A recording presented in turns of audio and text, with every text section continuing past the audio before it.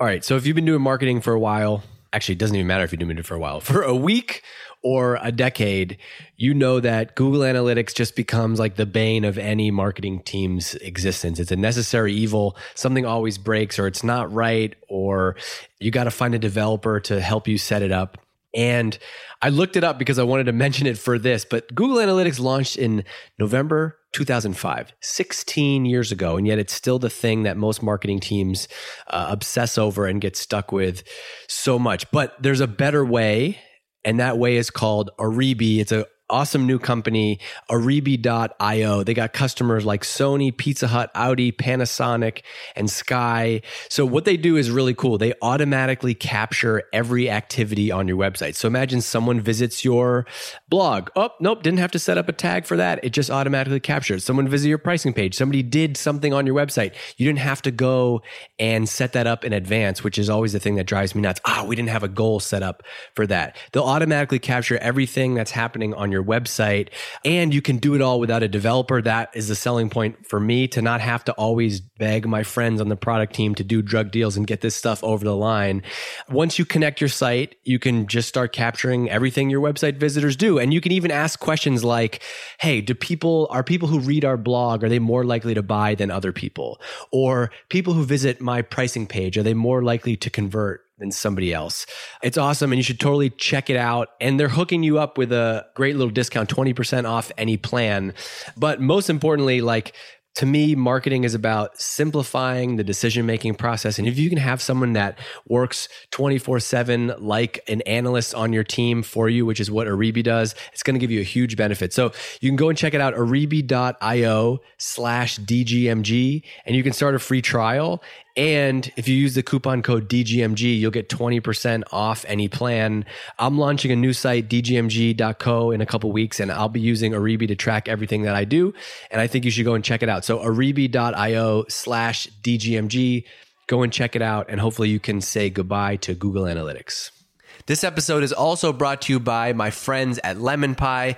They're the ones who produce this show for me. They're awesome at what they do, and I can't recommend their work enough. They make it super easy for me, and I know that they can help you too if you want to launch a podcast strategy for your brand.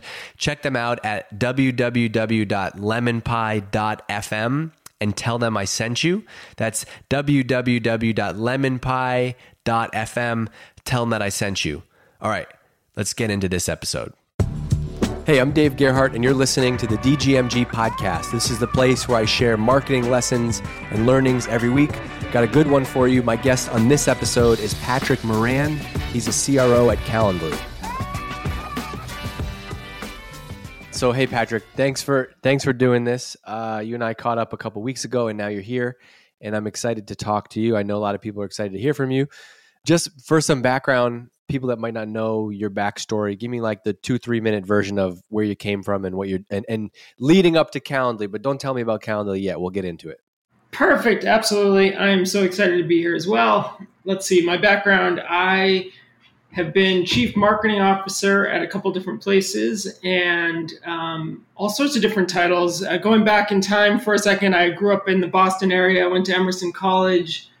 Thought I was going to record bands for a living, and that led to me, long story, starting a .com startup. This was late 90s, so that was the cool thing to do in Boston. Raised $98 million. I'm sure we may talk about that later, but ended up essentially crashing and burning along with the other .coms. And so went back to working in different tech companies after that. And let's see, I went to intranets.com. They got bought by WebEx. That brought me to the West Coast here, which is where I live now in the Bay Area. After WebEx, I joined 2 or 3 bad startups and ended up at a company called New Relic. And at New Relic, I was probably employee 18 or 20. And we grew, or I was there through, I don't know, 100 and something $million in revenue through the IPO. Left when we were about 1,000 people after the IPO because I needed a break. Fast forward even further, joined a company called, a VC firm called Benchmark as an entrepreneur in residence. And that gave me access to Brett Taylor, who started Quip. I joined Quip. sold about a year into my tenure there to Salesforce, and I spent 3 years at Salesforce. Man, have I learned a lot. And after that, I took a little bit of time off with the fam and joined Calendly. Calendly's been an amazing ride, and I can't wait to talk about it. I have a question. Like you've had a ton of hits. You probably don't need to be doing this job right now. Why do you keep getting back on the horse? It's a great question. I think there's like unhealthy and healthy answers, right? The unhealthy is still have something to prove, whether it's to myself or to peers, or, I could if this was a therapy session, I could probably tie it all the way back to childhood. Someone wronged me, and everything I do since then is in response to that. There's certainly a little bit about that. There's also, I love building teams. I love deploying energy towards problems. Everything that I show up to, I'm trying to, one, solve a gnarly problem. I get excited by that. And then two, again, as I said, I like working with people and building teams. And then three, I need a creative outlet. When I took time off, I took drum lessons and bought this fancy drum set. And while it fulfilled a small part of my creative side, it didn't follow all the way through. And so that brought me back. I thought after Salesforce, I considered whether or not I wanted to do a full-time gig again. And not only did I do a full-time gig, I joined a super fast, hot growing startup. So talk about throwing myself back into the fire.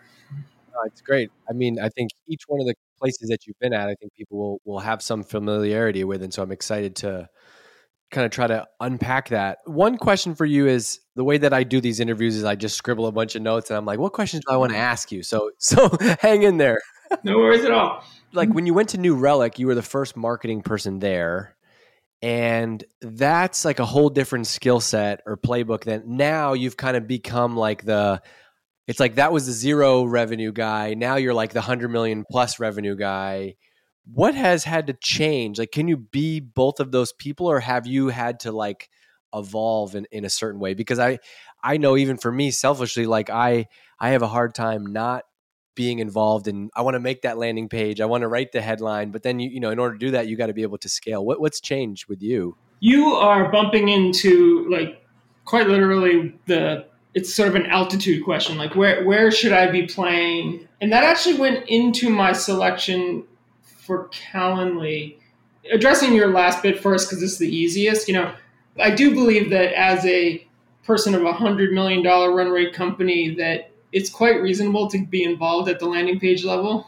Not forever, not constantly. I got to give my team space to grow, but each touch point with a customer is so valuable that it's reasonable, especially as a new person coming in, to sort of evaluate and provide at least some different thinking if the team has been here for a while. And so that's sort of the singular answer. I definitely challenge anyone who's making career changes like that to think about where they want to be. If I were to, Calendly has some things that are unique that I'm happy to talk about, but specifically Series B level companies tend to, for me, it's post product market fit. So it's very painful. And it's a different marketing skill to try to discover where the product lives in the market and who the buyers should be and all that good stuff. I feel like I can do that, but like my excitement comes more from the scale side. And then again, Calendly is fairly unique. I've never actually joined a company this late in its cycle. So I've had to adjust and go with the flow basically of where the company is versus what I would do if I had a clean slate and it was early on. I could define and build all the teams the way I want to. So like, how do you split your time then, right? Like if you kind of drew like the pie chart of how you spend your time as CRO, and in a little bit, I want to get into like actually what you do as CRO at Calendly. Yeah. We'll talk specific, but I just mean like in general, right? Because you kind of have this philosophy. You said, I love building teams. Mm-hmm. I love the creative outlet. And I can also be involved at that level. So like, how do you pie chart your time to do that stuff? My first answer is poorly. I am notoriously scattered and I'll say impulsive with my time. But the short answer is I'm trying to identify where problems are and not go where things are working. So we have a challenge of the cliche of moving up market. And so that's one of the things that where I spend a lot of time. That also equates to a lot of sales understanding and up market. I keep doing air quotes, but like up market attention and focus. And so that's my first answer, is trying to identify where the problems are. And then I think the second is it still is back to team building. We have a very small team here at Calendly and a need to grow it fairly exponentially. And those two things, when I've been here about 6 months, and I would argue the first 4 months, more than half my time was in recruiting, building a team. Yeah. And then the other half was poking around in marketing and sales to try to understand what levers to pull or what problems to solve. It's kind of like, and I've seen this pattern with a bunch of successful CMOs, is like, it's this pattern of building the team is really the whole job. And because and that's something that I didn't understand until recently. Like, it literally is the whole job, because if you build a badass team, then you can kind of do what, you can go poke into sales. You can go poke into marketing. You can go poke around the landing page. It's like, it's really this balance of like, build the team and be kind of like the managing editor of the revenue function. I use that metaphor a lot. Oh, you do? Yeah, the editor versus creator. It's a cheap way of saying, like, I get to poke at your work. And this sounds like I'm like this like super critical person in creative process, but like I do get to take what's there and mold it a little bit versus create brand new stuff at a company at this stage. That's cool. One thing that I talk about a lot is I have this line that I said, life is too short to work for a CEO who doesn't get marketing. I love that line, and I've heard it from you before, and I very much agree. And it seems like I wanted to say it to you because, like, seems like you know how to pick them. New Relic, fantastic company. Salesforce, Quip, fantastic company. Right? Calendly, fantastic company. It seems like I'm asking you in the lens of like not just agree with me, because that obviously felt nice, but like you're someone who's been picking jobs over the last decade, right? And I got to figure that the CEO and their understanding of marketing has been such a key factor in where you decided to go. 100% that is true. The joke that I've said, or at least the quip that I've said at different times, and someone called me this and it sort of stuck with me, is being sort of a founder whisperer. And that sounds so gross and cheesy, but all I mean is that if you can build a relationship with the founder and almost play back their vision, hopefully in a marketing way, you can earn trust. And that's sort of a blanket, hey, you could apply that to any. The reality too, though, is in my, now that I get to at least sit and control where I go and not just go because I need a job and all that stuff, I'm very selective in trying to understand, hey, what's it going to be like to work with this person? And to your point, I've been really lucky in finding the folks that are at minimum tolerant of me, and then two are 100% supportive. I'll add too, like the CMO role in my mind should also have a relationship with the board, or at least understand where the board's relative comfort is with marketing and all of those things. So yeah, I think all of those are components to making the right decision. How would somebody find that out if someone wasn't like Patrick Moran, for example? Like, how you're the CMO and you want to have a relationship with the board? Because I'm guessing it doesn't just mean once a year you might present at the board meeting and that's all they know. Like, how do you create that relationship?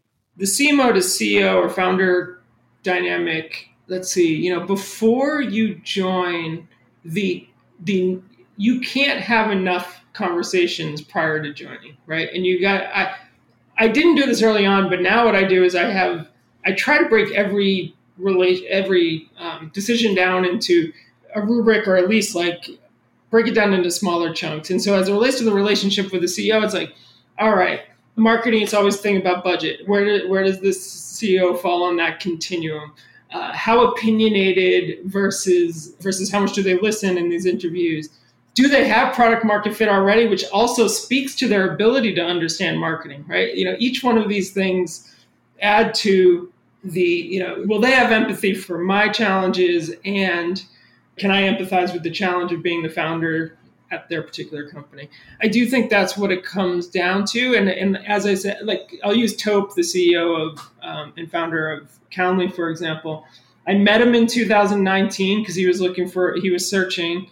I always joke that we fell in love, and I only mean that in like the heads nodding in every single meeting. Couldn't spend enough hours together. like, hey, let's do this. And I backed away because I needed time with my family. I needed time away from corporate, needed to decide what I wanted to do when I grow up and all of those things, and did all of those things. And then came back to him literally a year later, picked up the conversation right where we left off. And within a month or two, I was there. So it's hours. In that case, it's months. That's obviously a rare one. But actually, I don't know how rare it is, actually. I would bet that the best relationships happen over time and lots of, in investment and retraction. Like, I do think that's the experience that I've had. I like most things I say, I have no data on this, just like other than my own personal feeling. But like people that I know, at least, it's like, there's always some story like that. Like you've been connected to the CEO for a couple of years, you've kind of always traded emails. I think very rarely is it like posted a job for CMO, got a bunch of inbound candidates, sorted through. And I'm not saying it can't happen that way. For sure it can. But like, I think this was like a slow progression into like, you knew you were on the same page. And so then it kind of just became more about the tactical stuff to figure it out. That's exactly. And I'll just add, as it relates to the board, I circumstantially, it was kind of funny. I joined New Relic in 2010. I was a candidate for the head of marketing for Zendesk or for New Relic. And Peter Fenton was from Benchmark, was on the board of both. And that's how I first met him, was through sort of like the interview process. And I was, hemming and hawing about which to choose. And so one, that's where like he got to understand my thinking and how I was making decisions. And then two, I was able to spend, double the time with him as we made this decision. And I ended up going with New Relic largely because, Zendesk already had great branding and solid marketing being built, whereas New Relic, it was there was some stuff there, but it was largely a clean slate. And so I could impact the business more than I probably could have at Zendesk. And the rest was history. The way I met everyone else largely was through Peter and through that relationship. Was the fit between Zendesk and New Relic more because your background was more on the brand side and that's not what they needed, or like? No, you know what I'd argue in retrospect, I don't know that I had these sensibilities then, but the challenge of New Relic was targeting developers, at least for the first $100 million before we started moving up market to the IT buyer. And the challenge of winning the hearts and minds of developers and building a brand there. And I'm using building the brand as if it's like a visual exercise. It's really, building marketing at this entire company. I knew that I could solve a bigger problem there than within Zendesk, which again sort of had the motions in place. And I don't mean to minimize it all, but it was basic B2B marketing, whereas New Relic was gnarly in trying to understand what it meant to find developers that were willing to deploy this new thing into their code and trust it and all of this. Got it. All right, let's talk about Calendly. This is what a lot of people will want to hear about. So what's the role? How do you see your role as CRO of Calendly? What's the breakdown? What's the org, nuts and bolts stuff? Totally. I will, I'll meander through it for a second. So first of all, Chief Revenue Officer here means marketing, sales, partnerships, and then sort of go-to-market operations. I've been here about 6 months, report to the CEO.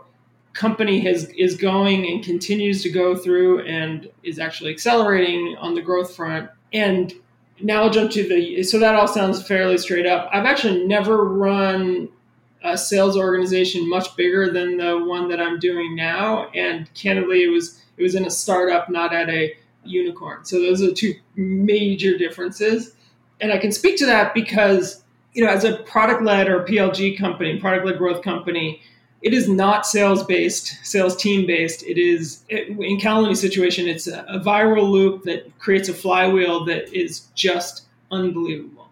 And so I can pretend that I'm at the helm of that flywheel and I'm adjusting, but the reality is the product does a lot of the work, right? And quite simply, it's because the experience is great, both for the person giving the link to schedule, and then the recipient also has a great experience, and it's an aha moment, and it's like, wow, what just happened? That was so much easier than the back and forth. The number of people that sign up every day is as a result of that experience is bonkers. And just to give Yeah. you a sense of scale, it's hundreds upon hundreds of thousands of people now every single month sign up for Calendly. Hundreds of thousands. It's like, Yes. so what does a marketing team do? They just hang out. Yeah, we just hang out, and sales definitely doesn't do anything. No, kidding. But what? Okay, so but like it's pretty wild, right? And this is out there, so people can look it up. But like Yeah. the stat that came out in 2020 was that Calendly was over 70 million, and so it's like Yep. it's not often that you go and staple sales and marketing on after. Yes. And so I'm sure that I think for people listening that probably also has to change the approach. It's like, you know, you already have this thing going. Yeah. It's not like the magic is with the product. And if you're a marketer or a salesperson, Yep. of course, you know that I love marketing. I love it. This is what I talk about all the time. But like, do marketing at Calendly. Yep. Don't do the, you know, like that's like selling. I don't know. I'm having a brain mess today, but like that's where you want to go do it, right? Like, so I think I have an answer to that, which is, or a comment on that, which is marketing and sales and partnerships, candidly, are all, the goal has to be to be additive and to be an accelerant. So the growth rate is more than 100% year over year, still is that today. I should note that it's also massively profitable because you don't have to invest in marketing. You don't have to invest in a big sales organization. None of these things are actually part of the story, right? And so with that comes, it's a funny thing, right? I inherited 5 people in marketing, 4 of which had essentially the title content marketing manager, and then the leader for that team. And then on the sales side, I inherited 5, maybe 6 people that were quota carriers, and then 2 managers and that kind of thing. And wait, so hold on. So there's Calendly was a $70 million plus company with a marketing team of 4 people, basically all content and 5-6 sales reps. Yes. Yeah. So these are the stats that drive every marketing leader at not Calendly insane, because every VC and board and CEO is like, these are the efficiency metrics we need.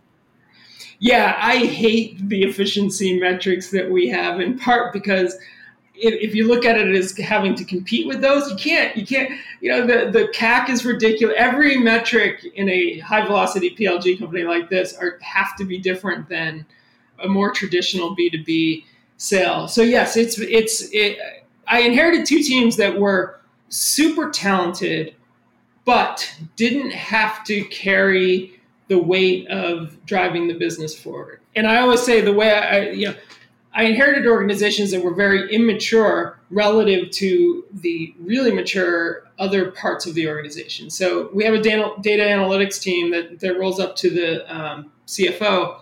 They are amazing.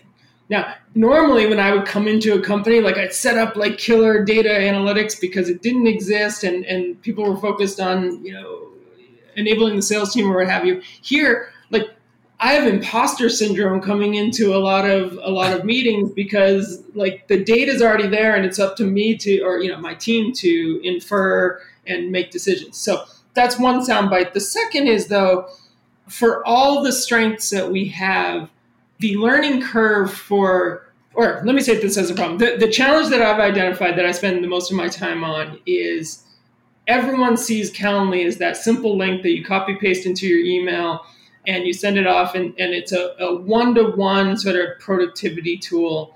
It's got that aha moment. People pay $8, $9, $12 a month, whatever it is, individually. And that's true. There are hundreds upon hundreds of thousands of people that are paying individually on their own credit cards.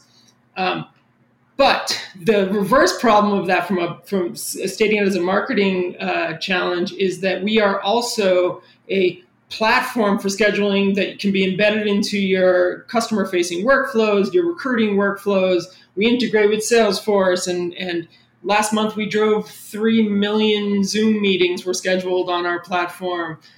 You can integrate with your applicant tracking systems, and so all of those stories. 99% of the people that sign up have no idea that they could, or 90%, whatever it is, have no idea that we can be a business solution for their whole company, and you could embed us in their workflows and watch productivity, not just at the individual level, but like across an entire sales or SDR organization, and watch it skyrocket. So turning the beauty of the flywheel and the simplicity of sign up into a problem, which some of my teammates are annoyed by, it is actually the way to think about it, because now we're identifying that, well, all right, to unlock B2B, we have to be talking different language, and we have to educate a market, which is exactly what marketing is here to do.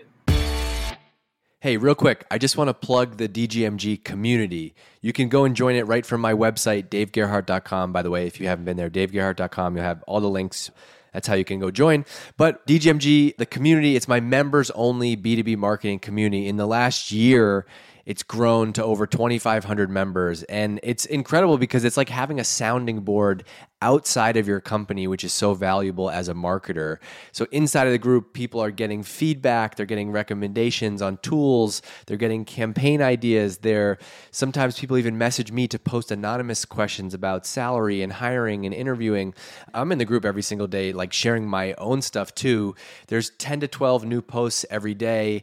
If you join, you can go all the way back as far as the group goes to see all of the content from the last year. And I don't want to oversell it, but I know that you'll see ROI from it instantly. It's $10 a month to join. You can cancel at any time, so there's really no risk. And you can always DM me and tell me if you thought it was a fraud. So it's $10 a month to join. There's 2,500 members in there. It's become an incredibly valuable part of my workflow as a marketer, and I know it will for you too. So you can go and sign up at davegerhardt.com. There's a link you'll see over there to join the DGMG community. All right, let's get back to this episode.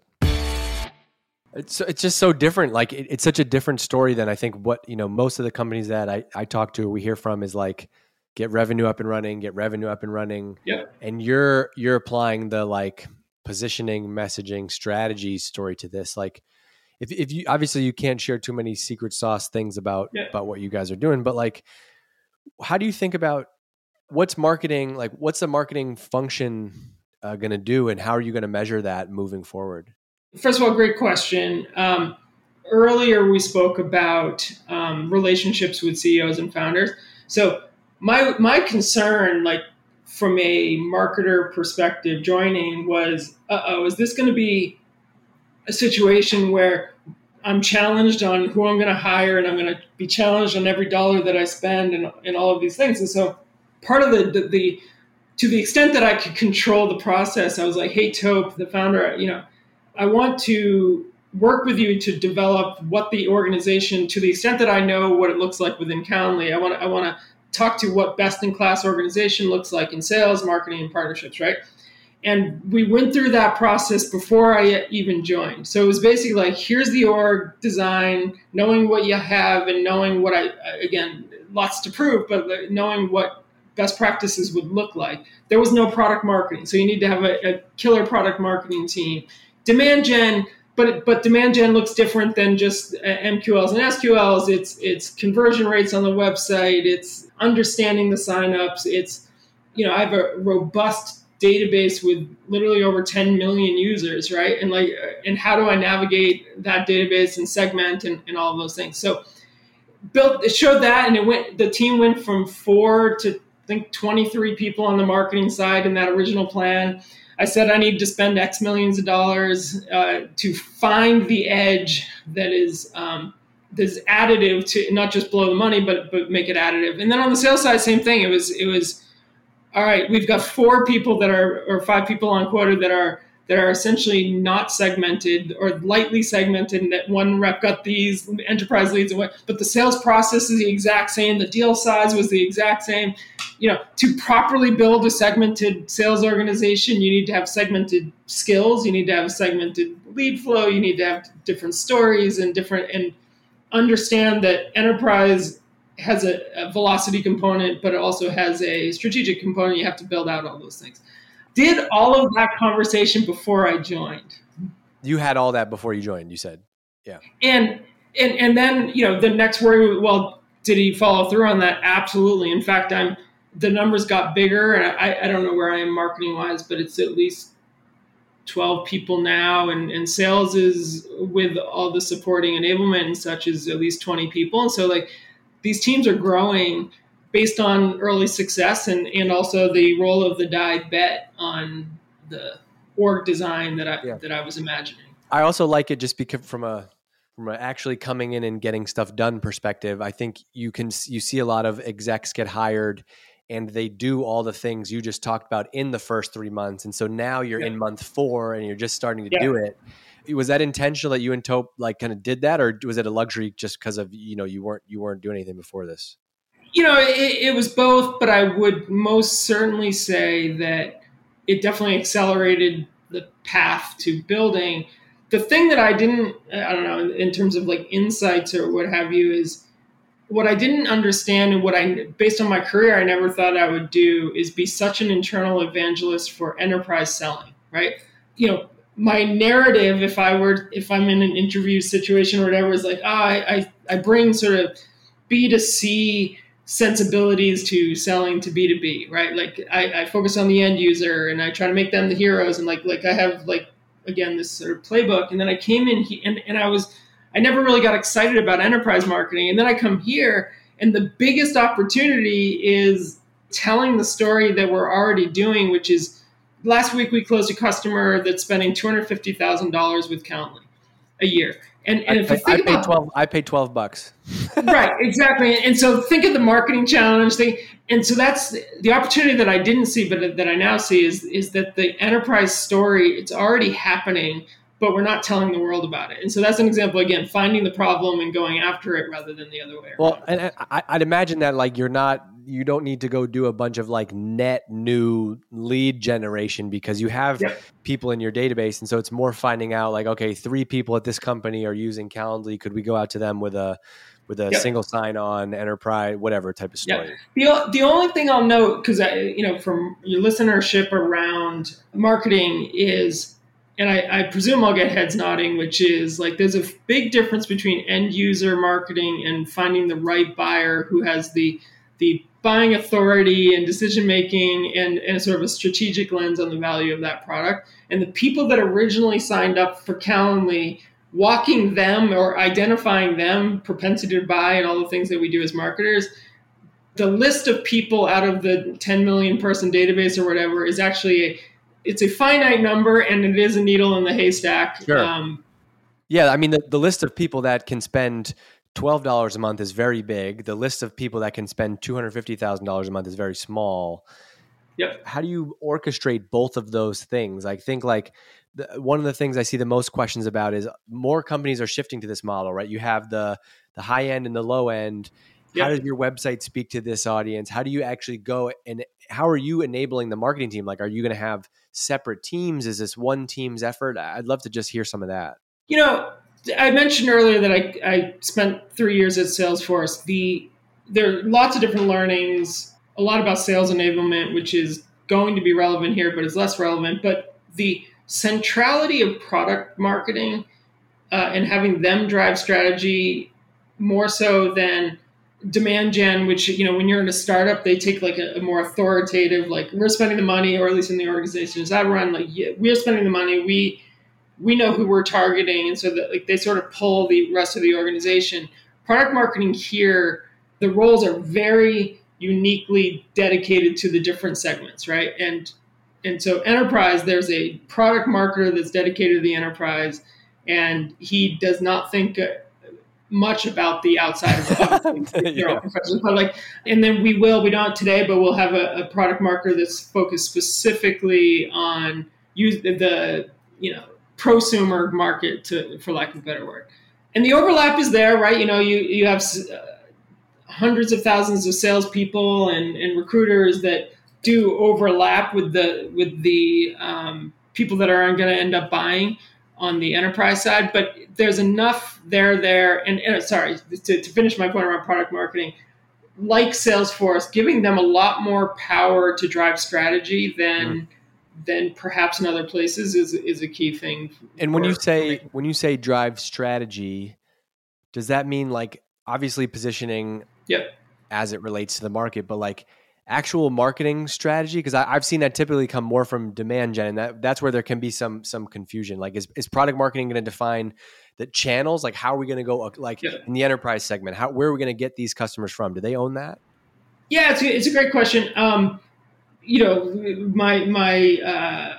nuanced answer is they need to work in tandem. I will say that the only way, and I watched this actually, I hired our demand gen leader first, and the overwhelmed look on his eyes, and I've worked with the person I hired for a dozen years or so, and so like watching him try to figure out where to get started was overwhelming, and so we focused again. What is the bigger problem? It's B2B. Okay, so we're going to build a B2B. We're going to bring in Pardot for that section of our database, and we're gonna use Clearbit data in this way, and like so focused him there. Meanwhile, built product marketing.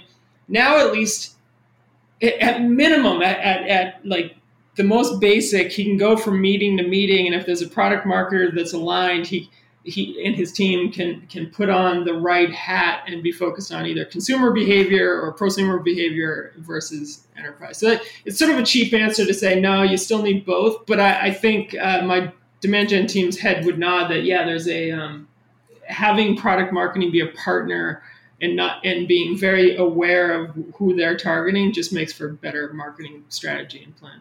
Yeah, and as long as there's clear goals for the team, then it should be okay. Let's wrap up with this question, which is, you're gonna grow an org from like 5 people, let's just say on the market. You said 4 to 23 this year. Yep. New CRO, company is remote. Yep.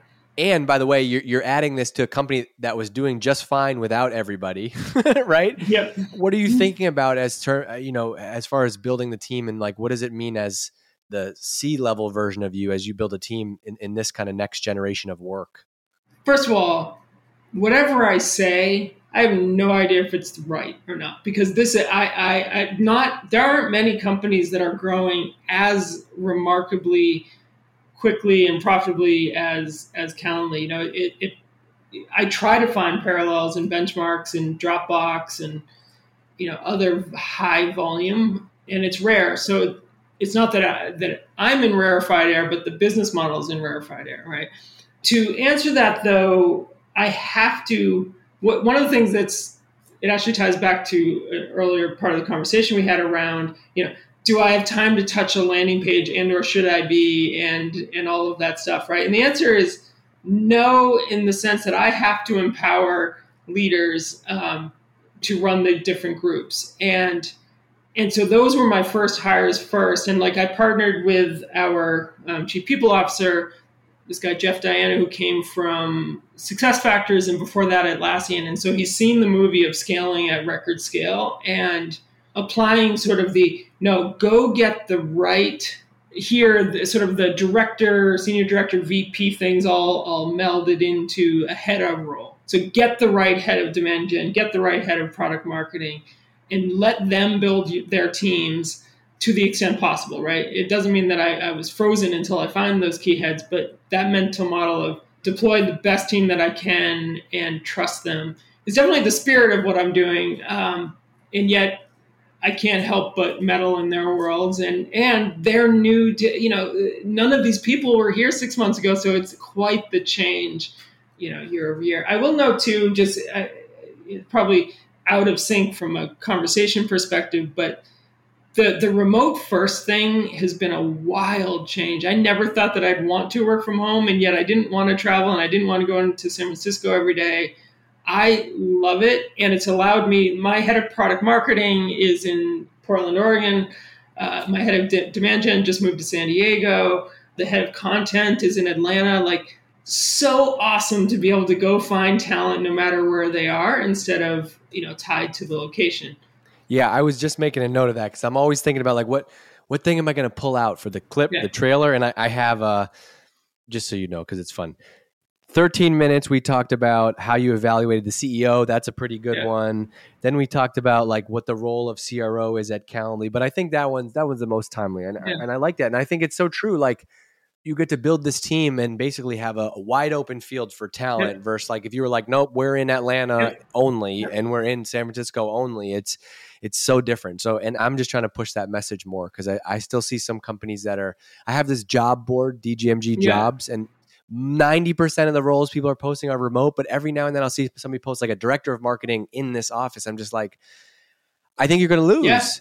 Maybe not. You can find somebody in that area, but it just seems like it's not, whether you want to do it or not, it's like you're not playing competitively if that's the path. That is such great language. You are not playing competitively if you can't. And by the way, as I recall, you're in Vermont, right? I'm in Vermont. Yeah. So many people are like, full time? I'm like, yep, full time. Yeah, it's the rules were rewritten, and I think that's a good thing. I think, other than time management between personal and career, I have a hard time finding that balance. But other than that, I'm so much more flexible and comfortable. And I think behind me, you probably can't see him, but my dog is snoring behind me, and like, Yeah. what a cool way to do work. I know. I guess the trade-off is getting out of bed at 9:15 and running down to the office and like, I forgot to write something down, and then Yep. I'm in the office. And, Constant. Okay. I got to ask you this one, like 2-minute answer. Tell me one marketing thing. Why is Mark Benioff so great at marketing? What'd you learn from him? Oh, yeah. Oh, that is a good question. Because I worked for Brett Taylor, I got fairly unique access to Mark on occasion early on, and he, his storytelling ability is amazing. His comfort in being excitable every single time. Like, there was never, a meeting will start low energy, and then he'd find the excitement, and it's always a marketing thing, not an operational thing. It's like, yes, and we should be doing that. Why aren't we doing that? And further, he also was constantly studying other companies. So like, why don't we do that, Moran? That kind of thing. And I'll give you the best example. My entire tenure, I had a big title, on paper, but like, I'm within the Quip division, within Salesforce, within like I'm not important, which is part of the reason like I don't thrive in a place like that. But like, I would send somewhere along the line, he signed up for our webinar invites for Calendly. I don't think there was one that he didn't reply and say, does this headline actually work? Question mark. I mean, and then aloha or mahalo or whatever. Like, and I consider myself fortunate in that regard, but like, I mean, we were a 45,000 person company, I think, at that point. And I'm not kidding. He's replying back with, love this. We should be doing this across the company. And then complaints that was a positive one. But the other one would be, there's no way that people care about this, or no way Salesforce customers care about this, because he knows, he's so in tune. I love that. He's signing up for freaking Calendly webinars and giving you, giving you feedback. Right. He probably is. And specifically, this was at Quip, but like, it was like, yes.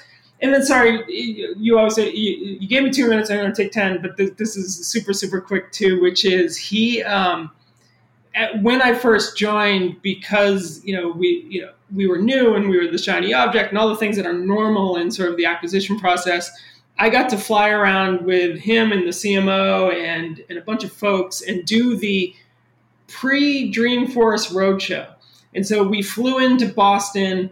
The room was all set up. They invited 13 big Boston CEOs, and they all came because it's Salesforce. And Mark would do the pitch, like full what the deck is going to be, and then we'd sit, and because they just bought Quip, we'd open up Quip and we'd take notes, each person at a time. He'd go around the room and say, "Okay, John, thank you so much for attending. What did you think about my Dreamforce pitch?" And then the next, and then the next, and next. And it was like the Quip document was crazy long, and then I'm not kidding you, on the flight to New York, we edited the presentation so that the next audience saw the better version. How amazing is that? That's insane. I mean, from a lot of people that we hear from is like, can't even get the CEO to tweet. Yes. And you got this guy, iterating on versions of the pitch on the plane. That's amazing. Yep. That's amazing. Patrick, this was amazing. So fun. I'm glad we made the time to do it. I appreciate you. Last question that I wrap up with is, give me one CRO or CMO. I'll take either that I got to have on now that you've talked. Oh, man. You know who you should have, only because it's tied to this conversation, is Stephanie Buscemi, who was at Salesforce as the CMO for 4 or 5 years, maybe 3 or 4 years. And I'm happy to introduce, and to the extent that she, has the time. She's now the CMO at Confluent, which is a benchmark company that Yes. I would imagine is going public. The woman that runs sales was also the head of enterprise sales at New Relic. And so we're talking two amazing women who are in a deep tech space, right? Like, Kafka, whatever the Confluent does, I don't actually even know. And so Stephanie would be amazing because in the specific conversation to, keep her focused would be going from Salesforce to a I don't know, it's probably 500, 700 person company. Yeah, that's wild. Yeah, you don't often see that of a CMO at that level. I love that she did All it. right. So, I'm going to just put this, look, if she can do it, she can do it. But here's how this is going to go down. I'm going to tell people, this is what I do. After this, I'm going to send Patrick an email, and it's a nicely written up email that he can easily forward, and he's going to send it to Stephanie and say, just went on his podcast. It's great. If you can do it, you should make time for it. But I want to call this shot, which is a couple of years ago, she connected with me on LinkedIn. And I'm like, why is the CMO of Salesforce connecting with me on LinkedIn?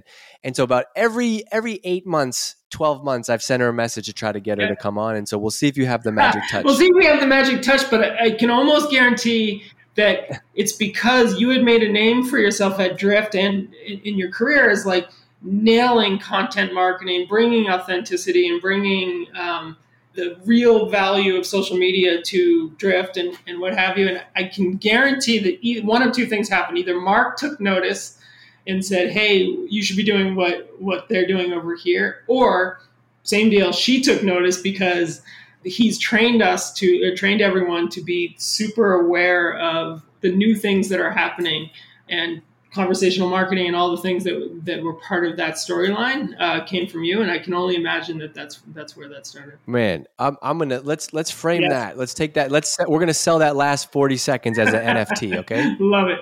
Patrick, I appreciate you. I will send you all the links and everything when this goes live. People should go and look you up and follow you. Otherwise, thanks for doing it. You're awesome. And I'll talk to you. Rock. Thanks so much. Hey, thanks for listening to this episode of the DGMG podcast. If you learned anything new from this episode or got one valuable piece of marketing knowledge, it'd make my day to leave a review. I like to look at them. I like to see what people are thinking and hear about. Or if you didn't like it, leave me some feedback. Otherwise, I will talk to you on the next episode. See ya.